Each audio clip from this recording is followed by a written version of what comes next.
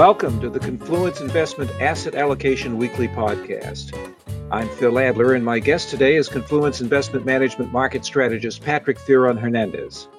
The Asset Allocation Weekly Report, dated October 16, 2020, looks at data on the U.S. business inventories to sales ratio in an attempt to unearth clues regarding how the economy might perform in the coming months. Patrick, I'm aware these numbers are released every month. Tell me more about the data, who collects the data, and how accurate the data is. Well, first, thanks for having me on the show, Phil. The monthly inventory data is compiled by the U.S. Census Bureau. Obviously, they can count more than just people. The inventory report includes data on the value of inventory held by private businesses each month, as well as their monthly sales as they report. Comparing inventories to sales can give us some insight into the firm's future behavior. That's because the inventory to sales ratio gives us a sense of whether firms might consider their current inventories to be too high, too low, or just about right. Now, they come in three separate subsets: retail, wholesale, and manufacturing. Could you define each of these areas for us? Right. Well, in addition to total inventories, total sales, and the overall inventories to sales ratio, all those measures are broken down into the following sectors: manufacturing, which is basically the factory sector; wholesaling, in other words, distributors; and then retailing, and those are the companies that sell directly to individual consumers. Are there typical ratios? Yeah, the inventory to sales ratio tends to change over the long term because of new technologies, differing managerial practices, and the evolving structure of the economy. That's why we pay particularly close attention to how the current ratio compares to the last 5 or 10 years. For example, if the current ratio is higher than what was normal 20 years ago, but lower than what it was 5 years ago, we would tend to think inventories are lean rather than high. What's the recent history of this data? Well, after the great financial crisis of 2008 and 2009, overall inventories were relatively low for half a decade or so, mostly because of really lean retail inventories. It seems that retailers weren't that confident in the post-recession economic recovery, so they were being careful not to stock up too much. After about 2014, firms finally got more confident and started to hold higher inventories. The inventory to sales ratio increased a bit, but then stayed relatively stable from 2015 until the coronavirus hit. Put some numbers on it, the overall inventory sales ratio was generally between 1.35 and 1.40 from 2015 until early this year. In other words, firms were holding between $1.35 or $1.40 of inventory for every dollar of their monthly sales.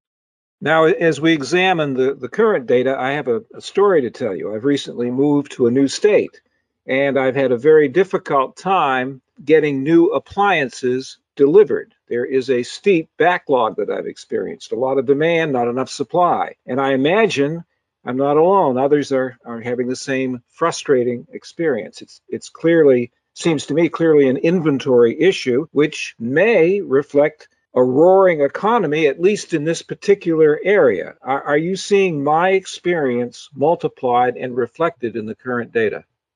Well, indeed. While the inventory to sales ratio is slightly high for manufacturers and close to its recent average for wholesalers, the ratio for retailers is at its lowest level in at least 25 years. Before the pandemic, retailers were holding $1.45 to $1.50 for every dollar of monthly sales. Now, probably because of problems like supply chain disruptions and difficulty getting financing, they're holding just $1.24 worth of inventory per dollar of sales. So in other words, good luck on getting that new appliance, Phil. Thanks for that, Patrick. Breaking the current data down into three separate areas, the retail, wholesale, and factory areas, what does the current data suggest in terms of what we might expect in future months? Well, the sector-by-sector differences are the key. Retailers are probably already losing sales because of their lack of inventory. When and if they get confident in a sustained resurgence of demand, we would expect them to sharply hike their orders to their suppliers. Wholesale inventory to ratios are about where they be.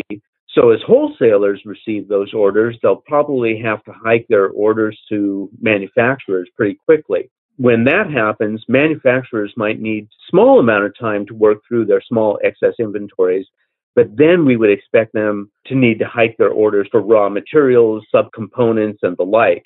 All that would tend to boost economic growth, corporate profits, and the stock market if it happens as we expect.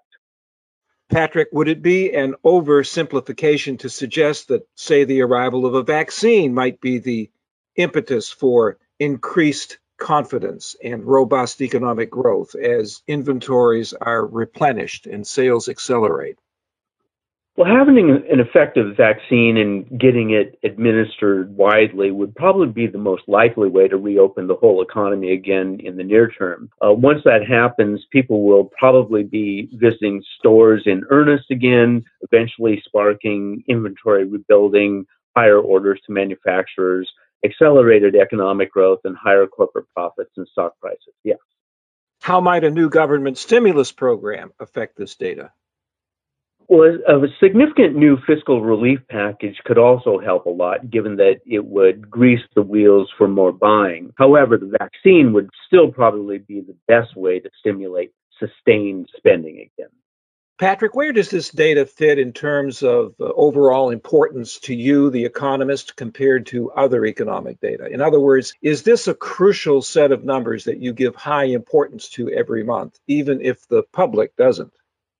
Well, I wouldn't rank it among my very top go-to reports, in part because it comes out with a sizable lag and because it gives a sense of what firms might do in the near future rather than what they've actually been doing in the recent past. I just think it's a very useful indicator when used in conjunction with all the other key economic reports that are available.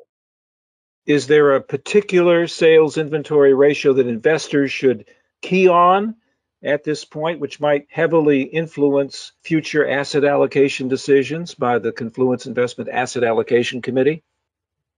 I would say the key is the retail ratio and the manufacturing ratio. If the retail ratio is still relatively low once a vaccine hits and starts boosting sales, it's a good omen for a strong increase in orders to manufacturers.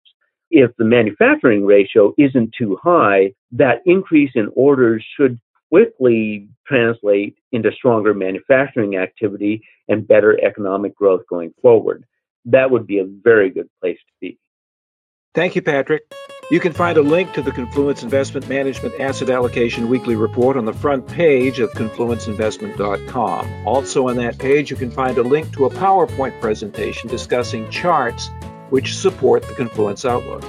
Our discussion today is based upon sources and data believed to be accurate and reliable. We wish to state that opinions and forward-looking statements expressed are subject to change without notice. This information does not constitute a solicitation or an offer to buy or sell any security. Our engineer is Dane Stoll. I'm Phil Adler.